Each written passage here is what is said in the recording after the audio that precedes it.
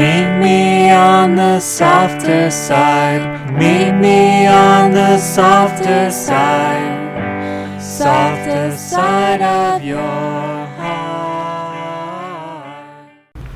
Hi there, and welcome to the Skylight Books author reading series. You can find out about this and all of our other author events at www.skylightbooks.com, where you can also browse our inventory as well as order books online. You can also follow us on Twitter or even be our friend at facebook.com. If you'd like to talk to a real person, we can be reached at 323-660-1175. And don't forget, Skylight Books depends on listeners like you to help support us. So whether you're in our neighborhood or browsing online, buy a book or two to help ensure that we'll be around for a long, long time. Thanks and enjoy.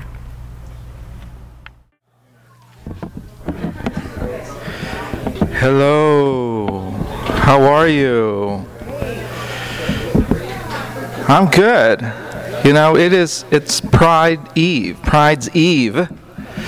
those of you who don't know, so this weekend is, the whole month of June is LGBT Pride. Pride festivals are happening all over the country, and tomorrow LA is having its Pride Festival.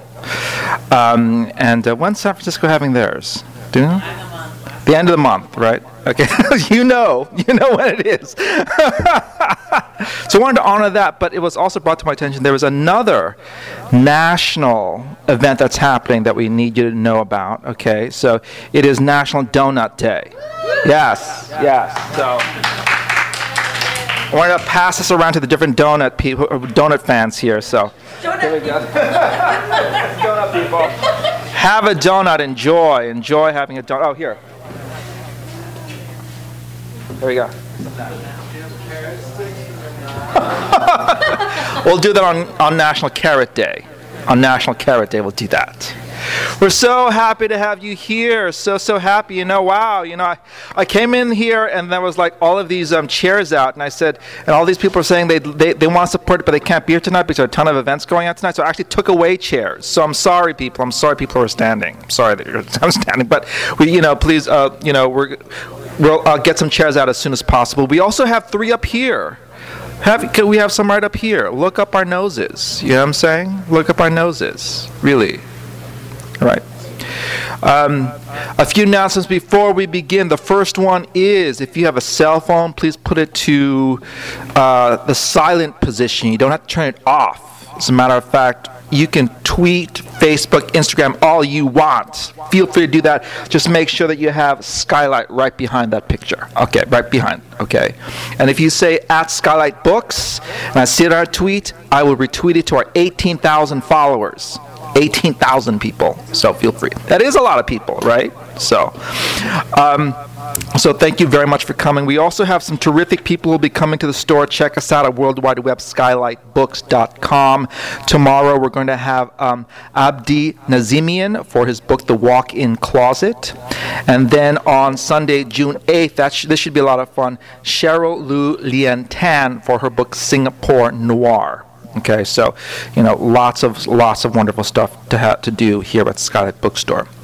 But tonight we are here to honor LGBT literature. Woohoo! Let me tell you how this began. It started 3 years ago. This is our 3rd year doing it. Is that 3 years ago, Mayor Antonio Villaraigosa really wanted to do something to honor LGBT Pride, and so he put together this Pride Committee. And there had been other, affinity group committees like, Asian Pride, African American Pride, Latino Pride, Women's Pride, all these. But there wasn't an LGBT one, so he put together this committee and says, well, let's do one. And I served on it. And what was really great is they says, well, we're going to do a writing contest.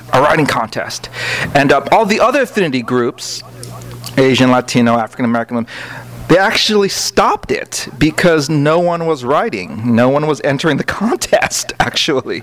But when the LGBT one happened, we got all of this writing coming in, and from young people. young people and allies. And we said, oh my God, we have all these beautiful voices trying to speak, all these wonderful voices trying to speak about, either growing up gay or lesbian, or having friends or relatives who are gay and lesbian, parents who are gay and lesbian, bisexual, transgender, these wonderful stories are coming out. And I says, well, yes, we have these great pride events. Yes, we're going to, I'm sure lots of people will be, all over West Hollywood, which is great and wonderful, have a good old time. Okay, I'm all pride-filled, but I also wanted to say that we've contributed a lot to the culture in general, particularly with the work that we've written. We've contributed a lot to the world of letters, and the writers I invited to come. This is what I said. I invited several writers to this event. Regardless of genre or sexual orientation or race, ethnicity, I said, do you have a gay or lesbian writer, transgender writer, bisexual writer who influenced you in some way?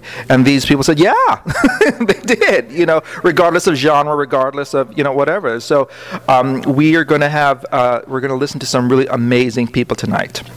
They're so amazing. I can't wait to read off their bios to you, really. This is a very eclectic group, and I'm so happy that they all said yes and they're here tonight. But the best part of curating this event is I get to be a part of it.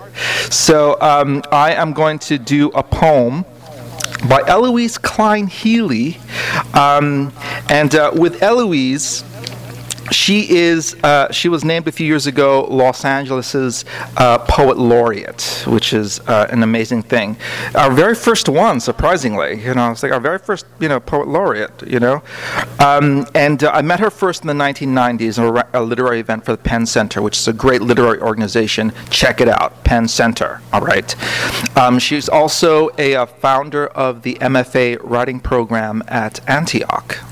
So she's contributed a lot to our culture and to our development as a literary community in this town. Of course, I've seen her, here and there. She's had some health challenges, recently, but we're glad that she's still around doing what she does. And I chose this particular poem. I chose it because of what it meant to me when I first read it last November. Last November, the country where my family was from, the Philippines, was devastated by a typhoon, and it was just heart-wrenching to me.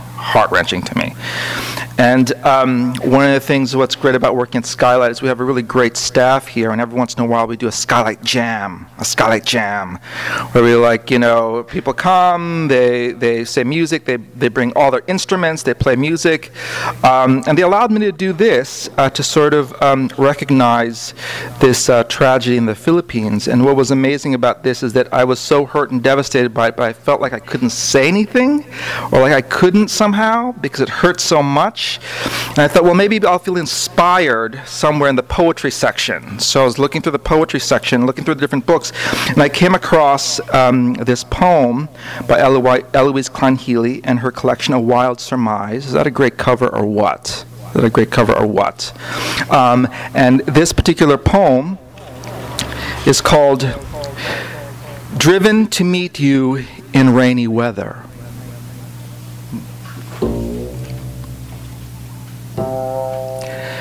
Because there is so much wanting, because desire is muscle and blood,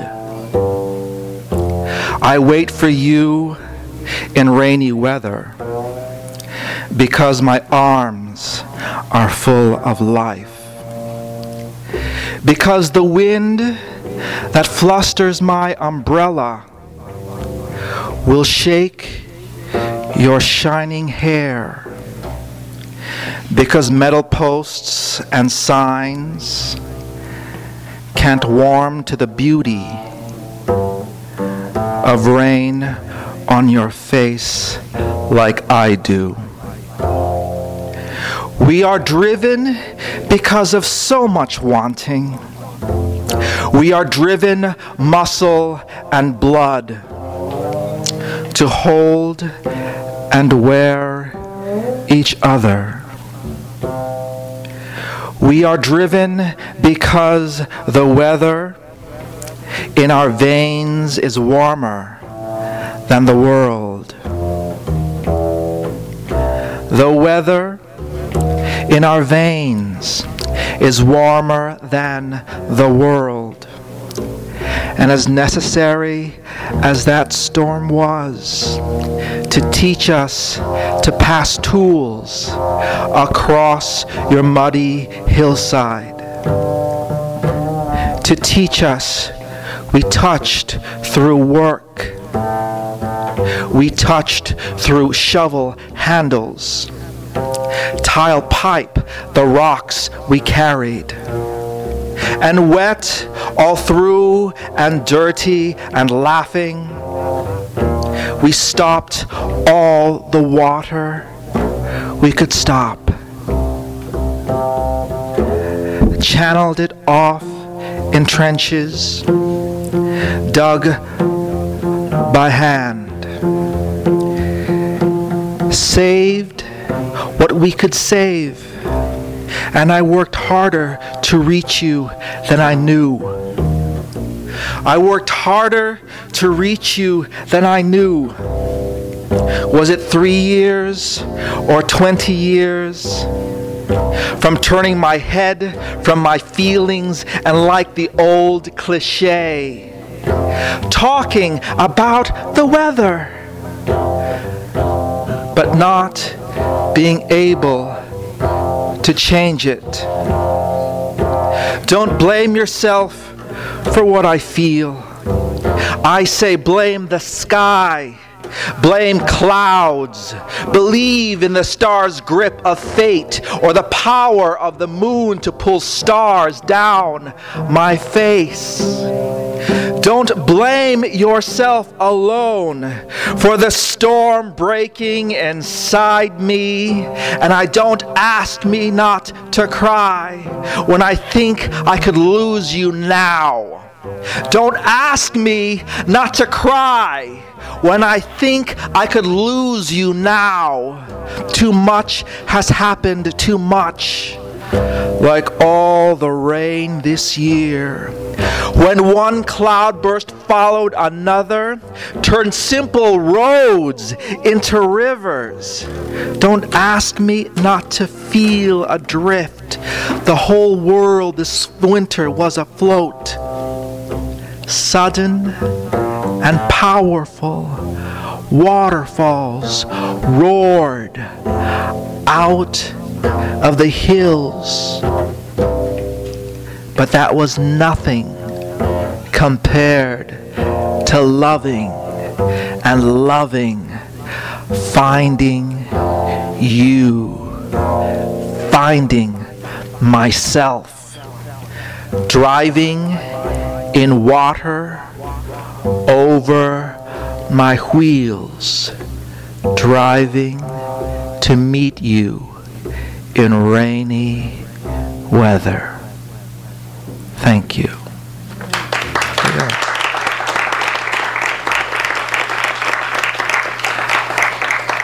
That was Eloise Klein Healy. Our next reader is Naomi Hirahara. She's a terrific, amazing writer. I met her first several years ago. How long? Decades ago. We're planning the very first, and so far, maybe, yes, the premiere, the inaugural, but right now last. A lot of work planning this Asian American Literary Festival. Woo! We had a great old time. A lot of work. Great old time, you know. Naomi Hirahara is an Edgar Award-winning writer, which is, for those of you who don't know, it's a really big deal. It's like the Pulitzer of the mystery genre. All right. Edgar Award-winning. 5 books in the Mas Arai series, including Summer of the Big Bachi, Snakeskin Shamisen, and Strawberry Yellow. She currently has a new series starring a female bicycle cop called, the first book came out in April, and it's called Murder on Bamboo Lane. Please welcome Naomi Hirahara.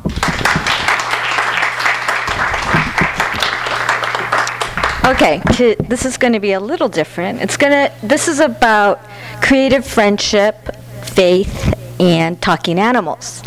In 1996, I left my job at the Rafu Shimpo newspaper. That's a Japanese-American daily newspaper in Los Angeles. And I went to Wichita, Kansas for a 9-month writing fellowship. It was kind of in the Christian, those writers with Christian faith, not what you're thinking of, more in the tradition of Madeleine Leinga and the poet Richard Wilbur. And there was 2 fellows, as myself and a gentleman named Jerome Stueart, who was young at the time. Well, we were all young at the time, but he was younger than me. We were like night and day. I was working on my mystery inspired by my father, a Japanese-American gardener and an atomic bomb survivor. He was writing about talking polar bears. I was from LA. He was from a small town in Texas, in which the guy is not athletically gifted, but he still played on the basketball team because there weren't enough guys in the school to form a basketball team.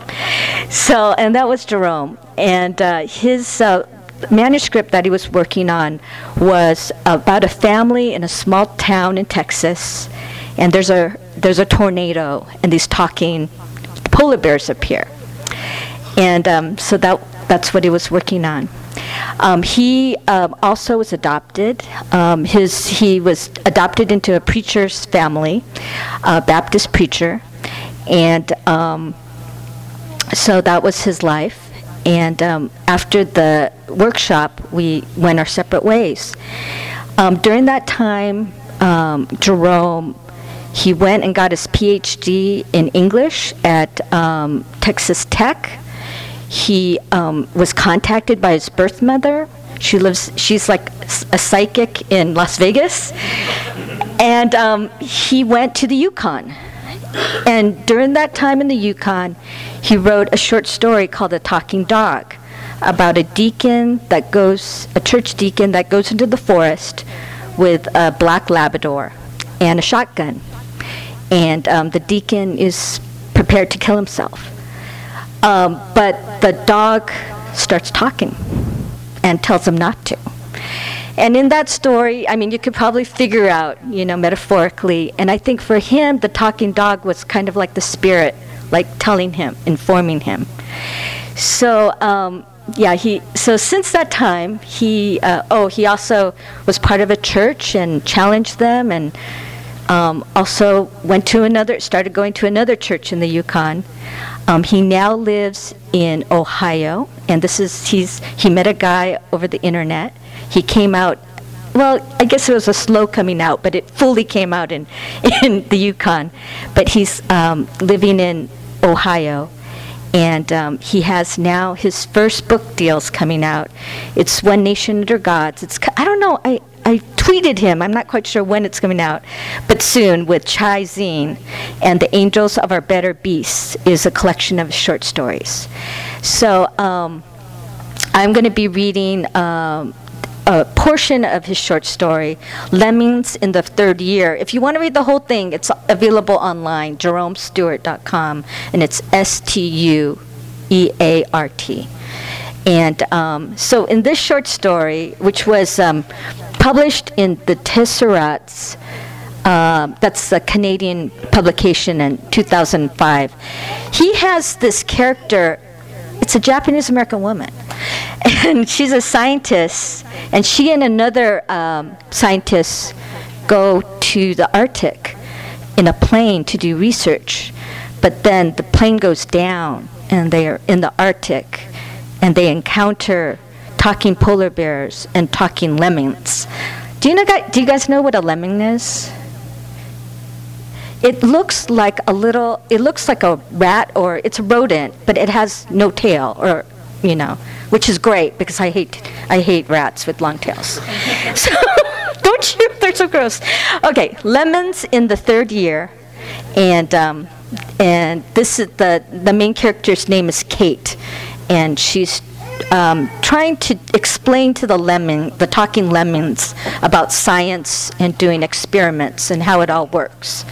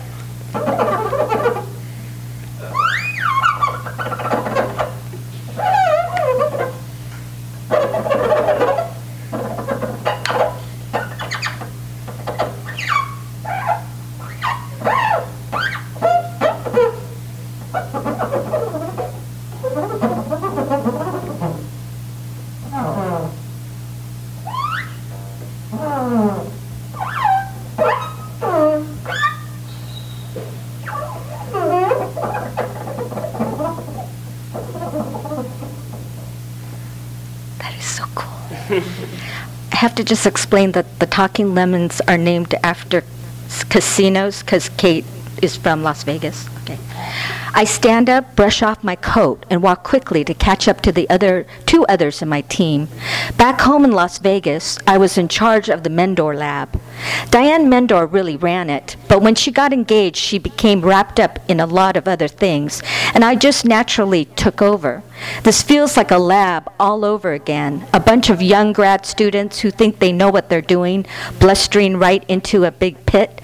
Live and learn.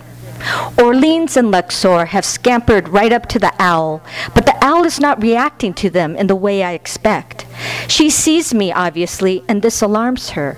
Even though I'm shorter than the average human, there's no average here to work from, so I look tall. I've always wanted to be tall. Perhaps I stretch a little when I get up to her. I've also only seen dead owls this close. I know a fellow student who's going into the zoo science. She visited a whole owl sanctuary in California, said they scratched a lot and they were flighty. I wonder what owls here are like. This one has her feathers ruffled, and she's not hissing. She's not moved off the nest either, but I can't tell if she's upset or excited to see us. "Hello," I say to her. "My name is Kate." "Well, these are nice. Thank you very much, Kate," she says, eyeing my lemons. "They're not for eating," I say. "We're here to ask questions," Luxor announces, pulling out his notebook. I already had a team asking questions. I told them everything I knew," she says. But her tone of voice is cheeky. She swivels around and pulls out a lemon from her nest. You might recognize this one. The lemons chitter among themselves, some high-pitched squeaks, which are either terror or delight, or maybe both.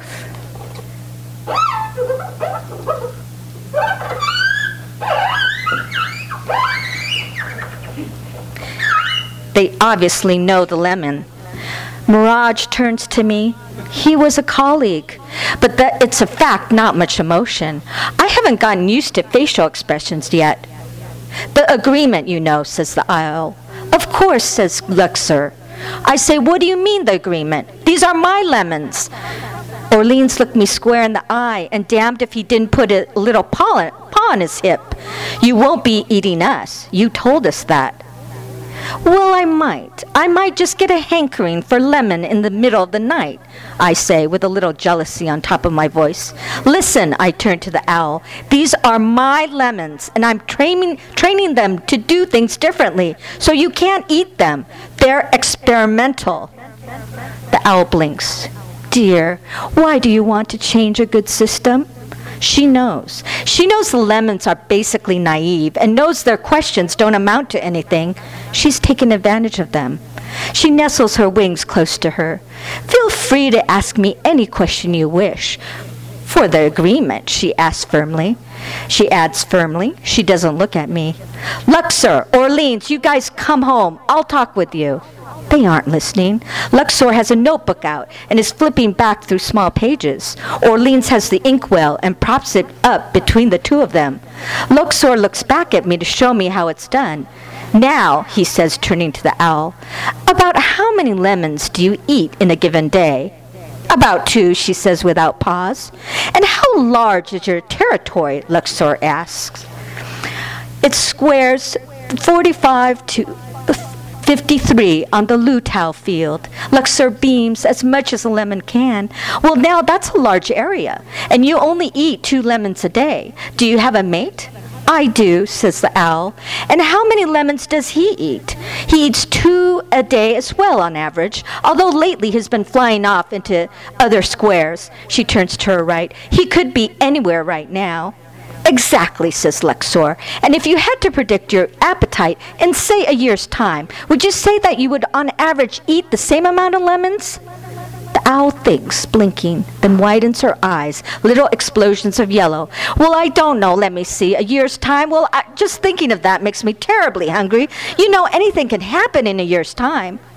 Without warning, she lunges forward and gobbles Orleans up, slapping her beak against the inkwell. A squirt of red and inky black runs down the owl's feathers. Luxor's and the others are in trance. I move forward and grab the owl by her throat and place a hand around her legs just above the talons. I don't want to be scraped.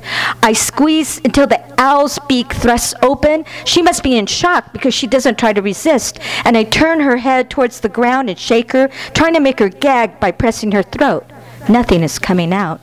The owl has swallowed the lemming whole. I know she can regurgitate. I've seen them do it. And with the signs of Orleans, there must be a lot more ripping and tearing before she swallows. She's just trying to make a point. So am I. The lemmings are clapping behind me.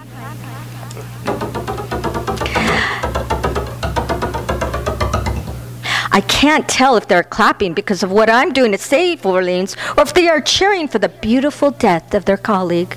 The wings of the owl slide open like a fan, and she's big enough that when she flaps, she can get a lot of pull. I stand and she is flapping against my face and gagging. Cough him up, I say like a gangster, but nothing is coming out. The wind bites my face and ears, and I have the owl now shoved it down towards her nest, hoping by gravity something will come out. The wing is cradling my face like a palm, reaching around my neck, quivering. Finally, a body slips out of the owl onto the grass. It's covered in gunk. It's actually two bodies, and for a moment, I don't know which lemon is Orleans, but they both look still. I push the gasping owl away from the nest. She squawks about the agreement, the agreement. I rub my eyes and begin wiping away the gunk to figure out who is who.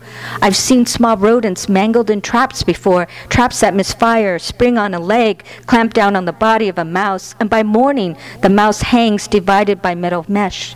It's bothered me before, but not like this. One of them is barely moving, and I pick Orleans and wrap him in a scarf and place him in my pocket, the only warm spot. We have to go back to the cabin, I tell them, and I don't listen to their protests, and I don't check on the owl, even after I see her stumbling out of her nest in my peripheral vision. The cabin is full of scientists and a 7-foot-tall polar bear. All of them see me come in, and I go straight to the desk. Something happened, I say. My lemons jump up to the desk. The cabin is warmer than outside, but you can still see everyone's breath. I think I see concern in Dr. Brule's eyes. He's reacting to something I'm giving off, something on my face. One of the lemons, I tell them, unwrap Orleans and lay him on the table. He's still. Can I have the first aid kit, I ask? I've never patched up a rodent before. Not a lemon, not a rat, not a mouse, not even the flying squirrels I studied in California. If they were injured, they died. If they were dead, we cataloged them. We put them in frozen bags until we were ready to take down notes. We thawed them a few days later with all the other dead animals, and we wrote down how they died, where they died, and how much they weighed. We sexed them, measured their molars to tell age, and we put them in a large black garbage bag because we had everything important we needed from them. Dr. Brule helps me. Dr. Kitashima stretches out the scarf like an operating blanket. We were interviewing a snowy owl, and then she ate him. He was moving 15 minutes ago, I say to Brule. He has some deep wounds, Dr. Kitashima says. Some of the gunk we wipe away from him keeps returning from the open beak marks near his tail. There are 2 cuts on either side of his face, too, and I can't tell if the blood is coming from his neck or his cheek. Cheek would be a flesh wound. Neck would not. Luxor, who rests his arm on a cup of water, says, "We have the data. This is what happens." Well, I tell him, I didn't want to let it happen. I'm sorry. I pull off some bandages, and I cut a tiny square to wrap around his hind leg, almost like a diaper. I'm thinking that if I can stop the bleeding, he'll be okay. Someone will have to go back and stay with the owl, Luxor says. If we don't, she might get upset, and that will ruin all our data so far. This might spark a revenge cycle and increase our numbers of lemons eaten per day. Revenge factors are difficult to measure. Dr. Brule gives me a look like he's doing the best he can, but it's not going to work. Neither of us have seen Orleans move. He's gone limp in my hands, even as I raise his tail to wrap the bandage. If he's dead now, Bellagio says, we can take him back as an offering to the owl and maybe save the data. I snap. I'm not interested in saving the data. God, he's your colleague. You weren't even the envoy to the owls. You were my envoy. Dr. Kitashima can't feel any pulse at all. He has sensitive fingers, worked with small seedlings and plants all day. I watch how tender he could be growing things. This wasn't going to happen, I say to Dr. Kitashima, because I don't know what I'm supposed to say to this. This too. How am I to account for this? Both doctors stop for a moment, helping me to find my composure, not condemning me for my outburst. I respect that. Then Dr. Brule takes a syringe with a dose of stimulant in it, I'm sure. He injects this into the lemon, and we wait. My sister had a hamster when we were little. It had escaped and ended up in the inner workings of the dryer. We found it when the smell from the dryer turned sour. She cried for days. I was stoic. I offered to buy her another hamster, a generous offer, I thought. She wouldn't speak to me, ran off to her room. I didn't understand why she was so upset. Later, she almost went into veterinary work. I went into biology. She owns 2 cats, a dog, a budgie, and several fish. I have no pets. Orleans does not recover. She was only in there for a few minutes, I say. Dr. Brule moves around to the side of the desk. Owls have a narrow throat, Kate. He was probably crushed, at least suffocated in that amount of time. It's possible that there's a lot of internal damage. I don't know. I look up at the ceiling. It's a high ceiling, made for bears to walk around in comfortably. One here now just watches. He fills up the room in my mind like a supernatural being, if I believed in them. Talking animals have that supernatural quality, the kind that makes me think I'm living in a fairy tale. I'm sure the bear doesn't understand the sanctity of life. I don't think I understand that anymore. I'll stop here.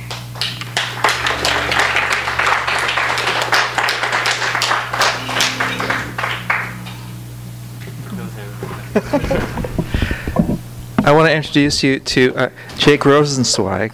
Hello. He's providing some background music for us. Jake is a staff here at Skylight, and we're very happy to have him here. Our next reader is Liebegott. And yay, yes. I just want to say that I was so happy when I found out that she moved down to Los Angeles, because I know she's been known to live in San Francisco. I met her here actually for a Lambda Literary event here years ago. I don't know if you remember that, but I remember that for the IHOP papers, I think. And then I got to know her better at a retreat in Mexico that she coordinates. So talk to her about that. It's still going on, right? No, it's not. Oh my God. Oh, really? Rich donor. Okay, we need rich donors. Anyone? Really rich donors? Trip to Mexico. Really, we need that. Liebegott is the author of the award-winning books The Beautifully Worthless and The IHOP Papers. In 2010, she took a train trip across America, interviewing female poets for a project titled The Heart Has Many Doors. Excerpts from these interviews are posted monthly on the Believe Her.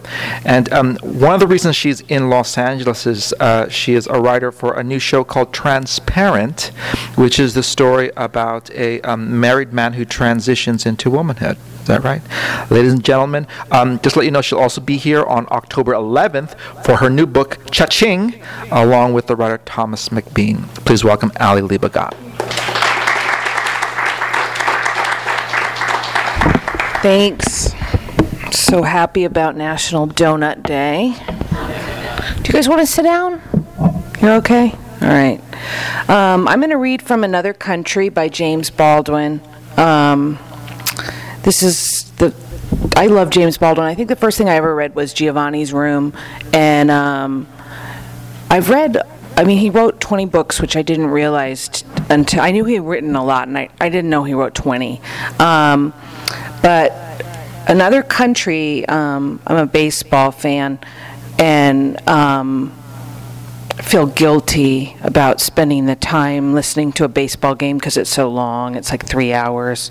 So I always feel like I have to do something besides that. So I used to paint and then make a painting during the baseball game. But then when baseball season's over, it's not okay to just paint. You have to do something else as well, as you know. And So I got Another Country on audio, and it was really cold, and I was living in San Francisco, and I had this like weird studio space, and it was really drafty, and I was sitting in my studio and listening to Another Country. I'd walked from my apartment there, and I couldn't stop listening to take my coat off and start painting, and just think that really James Baldwin's a genius, and so ahead of his time still, and he's dead, which is terrifying, but all of his work and all of his essays, he was a Leo, by the way, which I'm also a Leo, so I understand that is the best sign to be. And yes, are you a Leo? How many Leos do we have here? And of those people, how many are also James Baldwin fans? See, it's not a mistake. And one step further, of those people, how many are New York Mets fans? Well, I will still read for you. So I want to read just want to read. So when this book came out, I think it was 1962, and he had written a letter article in the New Yorker about a dinner that he had, and I just want to read a quote from it, because what I love about James Baldwin is it's astounding to think about that time, to be him, a black gay man, writing those things in those times, and critiquing so many different areas, and that he could be on the cover of Time, and just that kind of radicalism, it gives me goosebumps to think about it. But he's talking about a black nationalist movement in this dinner he went to. And I just want to read this quote, which I just think is still so fitting, and then I'll read one of my favorite parts of the book. And I looked again at the young faces around the table and looked back at Elijah, who was saying that no people in history had ever been respected who had not owned their land. And the table said, yes, that's right. I could not deny the truth of this statement, for everyone else is a nation with a specific location and a flag, even these days, the Jew. It is only the so-called American Negro who remains trapped, disinherited, and despised in a nation that has kept him in bondage for nearly 400 years and is still unable to recognize him as a human being. So, this whole book about home, the luxury of a place to rest your head and everything. So I'm just going to start. If you haven't read Another Country, I think they're selling them tonight, aren't they? We should all try to buy something, if even on a bookmark, to keep Skylight in business, right? And I'm going to buy a donut on the way out. So I'll just jump in with Rufus. All you need to know is this is from the first part of the book, and Rufus is homeless at this point. He's walking around New York City. It's the last night of his life. It smelled of thousands of travelers, oceans of piss, tons of bile and vomit and shit. He added his stream to the ocean, holding that most despised part of himself loosely between two fingers of one hand. But I've got to stay there so long. He looks at the horrible history splashed furiously on the walls, telephone numbers, cocks, breasts, balls, cunts, etched into these walls with hatred. Suck my cock. I like to get whipped.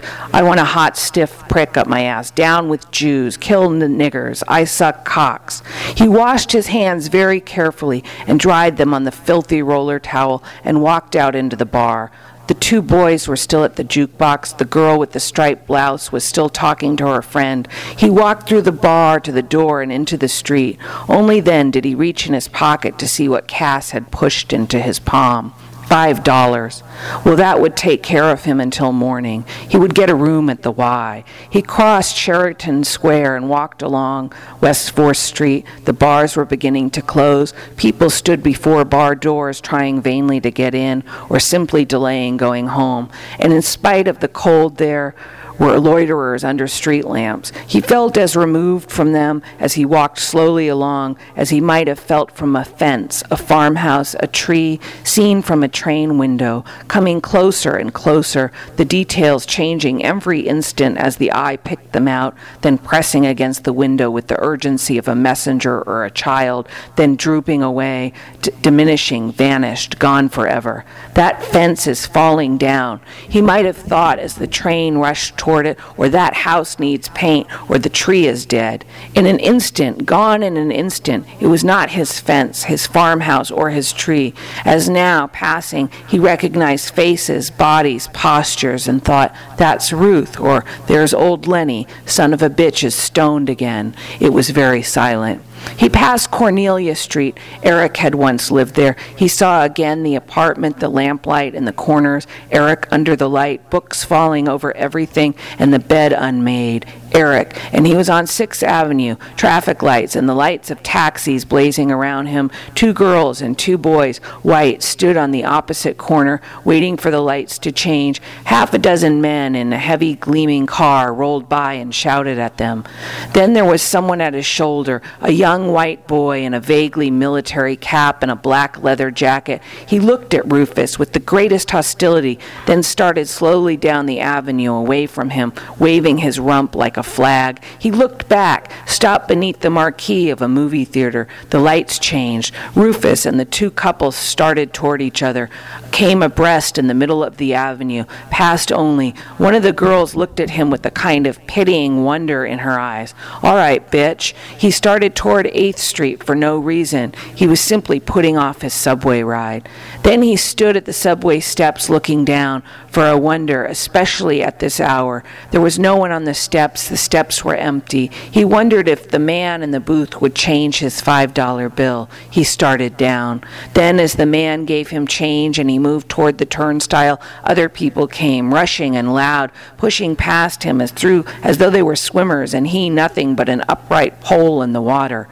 Then something began to awaken in him, something new. It increased his distance. It increased his pain. They were rushing to the platform, to the tracks, something he had not thought of for many years, something he had never ceased to think of, came back to him as he walked behind the crowd.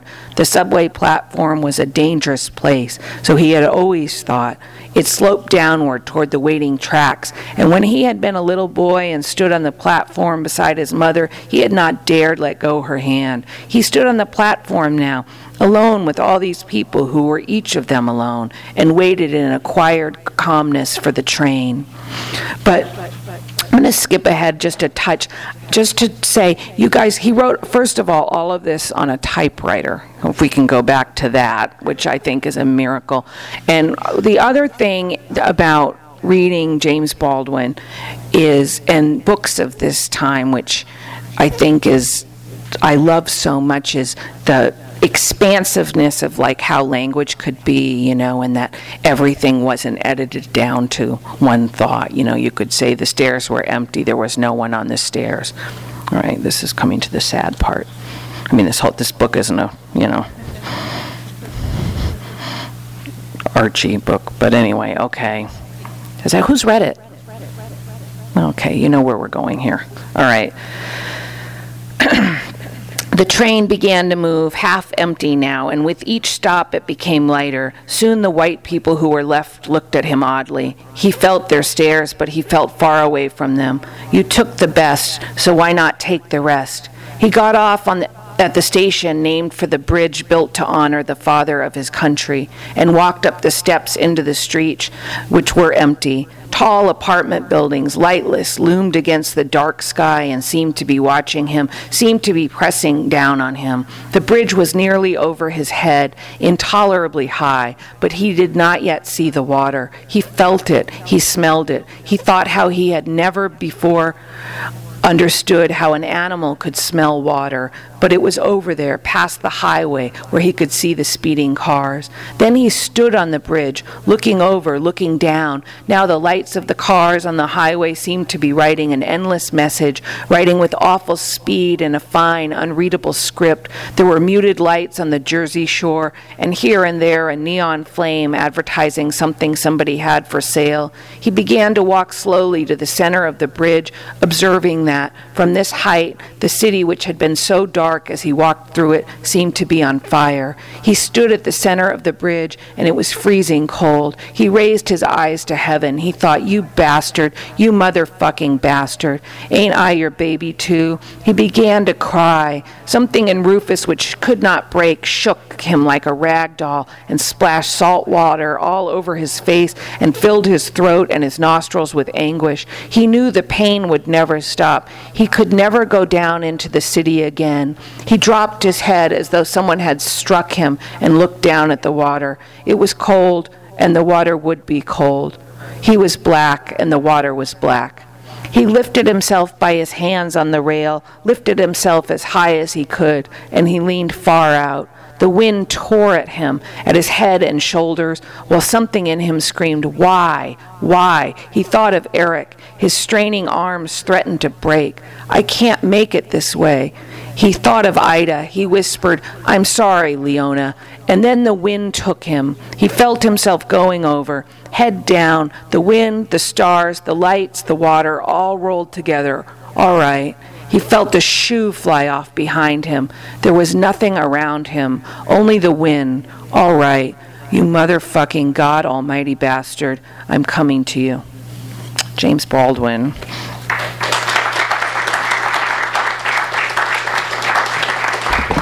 Wow, right? Wow. So for our next reader, I do want to reiterate that we do have books available by the authors of being read tonight. All right, Eloise Klein Healy, James Baldwin, Oscar Wilde, Lidia Yuknavitch, actually, who Wendy will be reading. We don't have Jerome's yet out. Also, all of the readers here tonight, Naomi, Ali, and Jervey, also have books available that you can buy right up there. When it comes to Wendy C. Ortiz, I will say that maybe after this reading, I don't know, but just after this year, she will always have a book out now. Her first book, Excavation, a Memoir, will be published in a month or so. Is that right? Next month in summer 2014, and that's a big congratulations to you, Wendy. That's a big deal, right? Remember authors? Remember authors when you got your first books published, you know? And so I was like, but it's not that she's just getting one book published. She's getting 2 books published this year. 2 books published. What a way! Talk about a coming out. Talk about it coming out.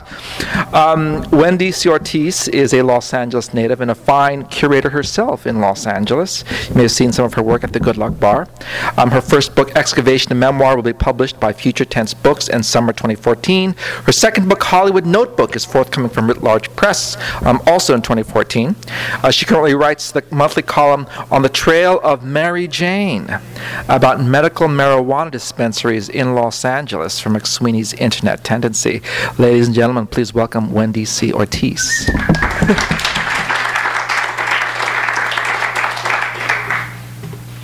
Thank you. Lidia Yuknavitch. I read this book, The Chronology of Water, which has often been called an anti-memoir. I read it in early 2011, and I curate this reading series, Rhapsodomancy. And I'll read a book by someone and just be like, I'll just go on the internet and be like, come read. I've got a spot. And I was so excited that she got back to me right away. She lives in Portland. And she read in August 2011. And she read from this book. And what's funny is that there were a couple of chapters in it that I think there were at least 2 that I read aloud to my partner. And one of them, which I'm going to read tonight, an excerpt from it. They're short chapters. One of them I had read out loud to my partner. And then when we met Lidia at the Good Luck Bar, my partner said, "Oh yeah, Wendy read this section out loud to me." And Lidia was like, "That was actually really edited down, and I would totally send you the unedited pages. We have not gotten them. We haven't asked for them, but it was a lovely offer, and I should probably ask her because that would be amazing to have something unedited by her. All right, so this is called Love Grenade 2, and this is just, it's a section of a very short chapter.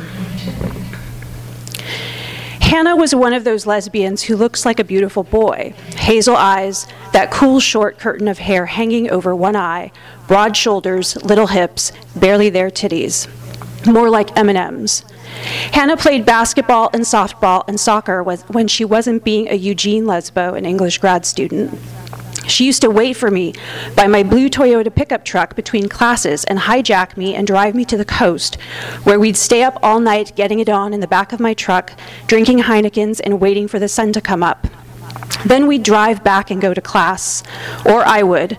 Hannah thought grad school was kind of lame. She much preferred sex and club dancing. So when Hannah captured me and my best friend Claire in the hall after our 18th century women writers seminar by grabbing our wrists and pulling us toward the wall, I already knew it would be something sly. She smiled her sly Hannah smile and whispered, "Want to go to the coast? I got us a room." Claire blinked so blankly her eyes looked like a doll's, and I think I coughed academically.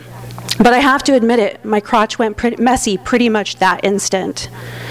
Listen, you probably think you wouldn't, but I'm telling you, if Hannah said, "Get in my truck, we're going to the coast," raising her little trickster eyebrow and putting her hand right underneath your breast and against your first couple of ribs, going, "I dare you," you'd go. Women go to the Sea View Inn, and I have to spell this for you, S-E-E-V-U-E, 2 words. Women go to the Sea View Inn because of the themed rooms. The Secret Garden Suite, private garden. The Crow's Nest, nautical. The Salish, Native American. Princess and the Pea, weirdly medieval. Mountain Shores, rustica. Far out west, cowgirl. The cottage, you get the house to yourself. We had the cottage. The little cottage sported a fireplace, so I said, "Don't do anything without me," and drove off to get firewood. When I got back, the door was open. I went in. The two of them were in bed with the covers pulled up just underneath their tits, Hannah's M&Ms and Claire's glorious pendulous globes, smiling like Cheshire cats. Cheshire cats who had looked pussy. And in the middle of the bed was a little suitcase that Hannah brought, filled with toys.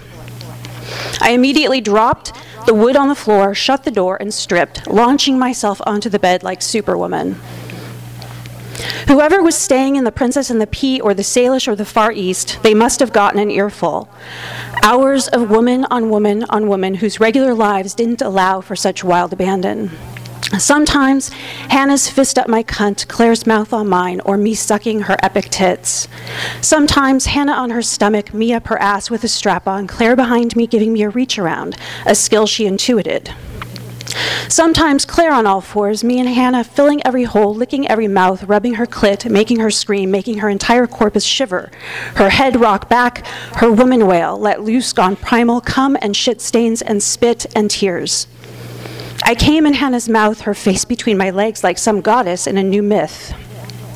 Claire came with Hannah's fingers in her ass and pussy, her body convulsing and falling off the bed, me wrapped around her and laughing and hitting my head on the wall. Hannah came jamming a dildo up herself while I buried my face in the clit of her. She pulled my hair. She pushed my head. Claire curled under me, licking and gagging, but not stopping. I don't know how many times we came. It seemed unending. We ate each other. We ate pickled herring. We ate Gruyere cheese. We ate the animal out of each other's bodies. We ate steak. We ate chocolate. 2 women, my chocolate. We drank each other. We drank all the beer. We drank all the wine. We peed outside. We got high on skin and cum and sweat. We got high on pot. We came in waves. We ran out and into the waves. I wanted to stay like that forever, outside of any relationship I had ever had and inside the wet of an unnamed sexuality. The moon a grand spectator, as full of alive as the ocean outside the door. All the night it was difficult to tell whose body was whose. The woman of it drowned me. It nearly cleaved my mind. And again, waves. Thank you.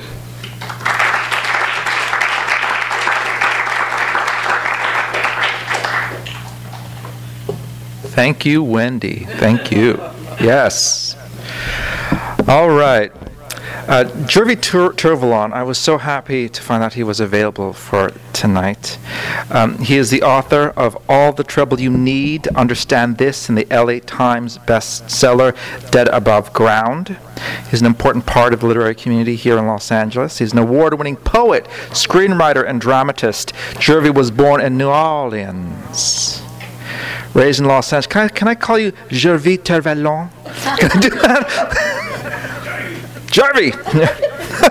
He now lives in Altadena, California, with his wife and 2 daughters. I do want to make an announcement about his new book, Monster Chef, which will be coming out. He's going to have a book party at Vroman's in Pasadena, another wonderful independent bookstore, so please check him out. Ladies and gentlemen, welcome Jervey Tervalon.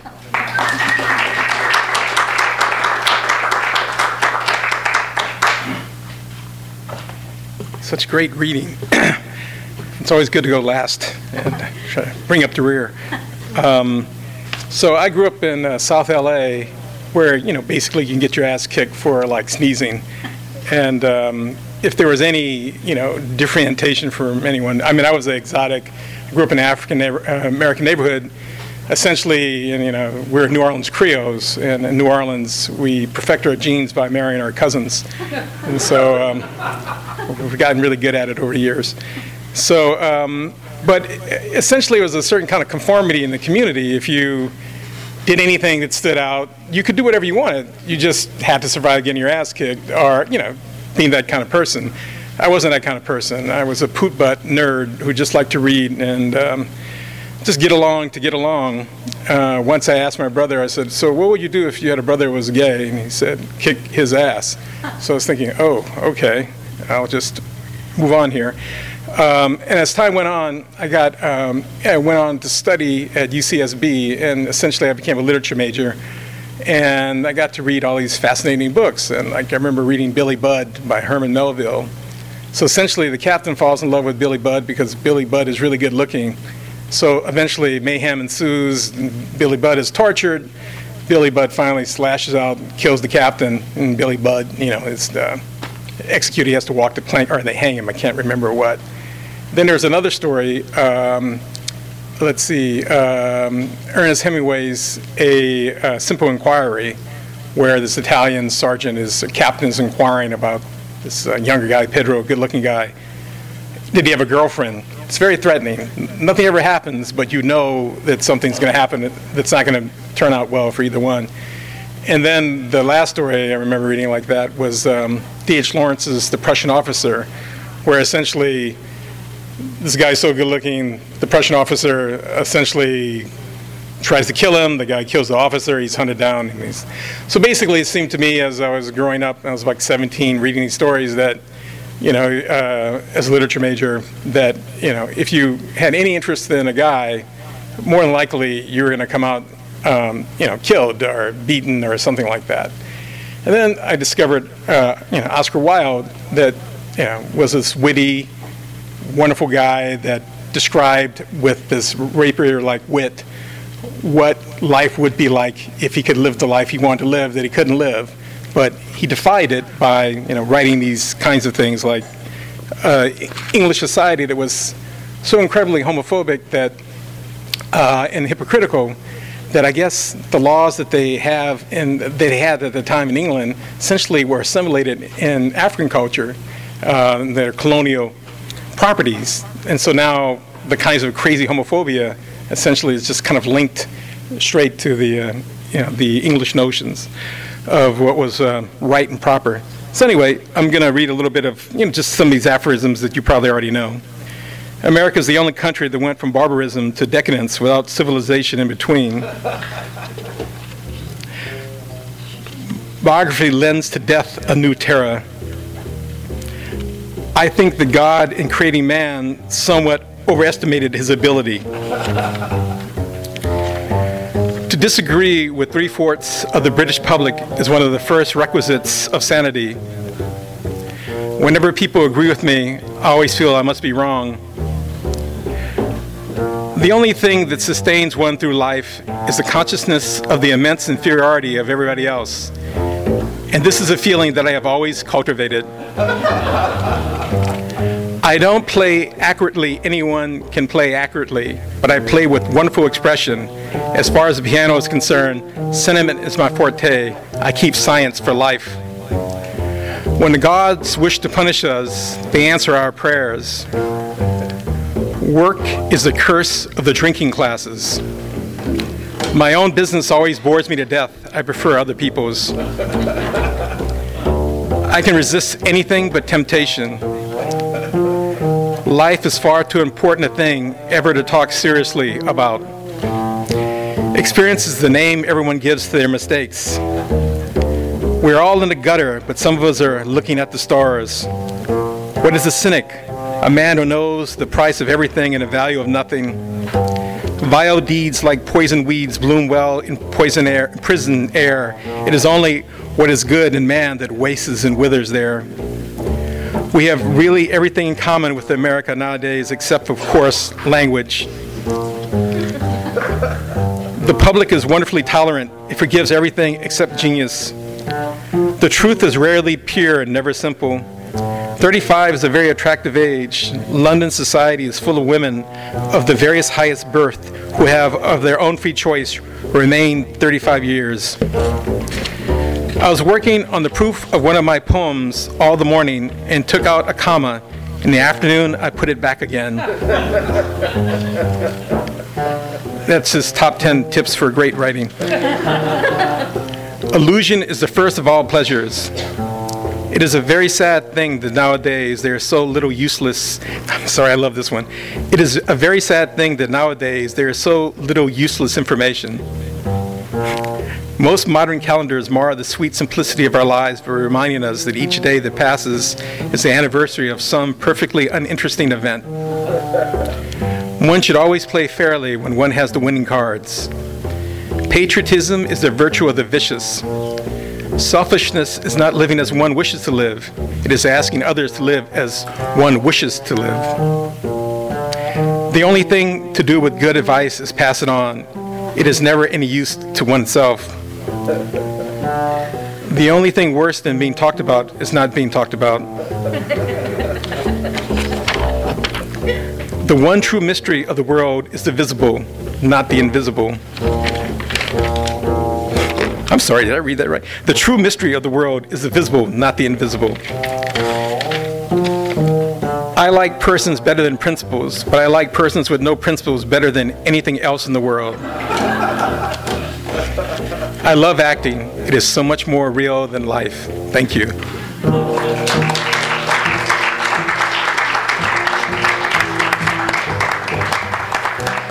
Ladies and gentlemen, thank you very much for coming.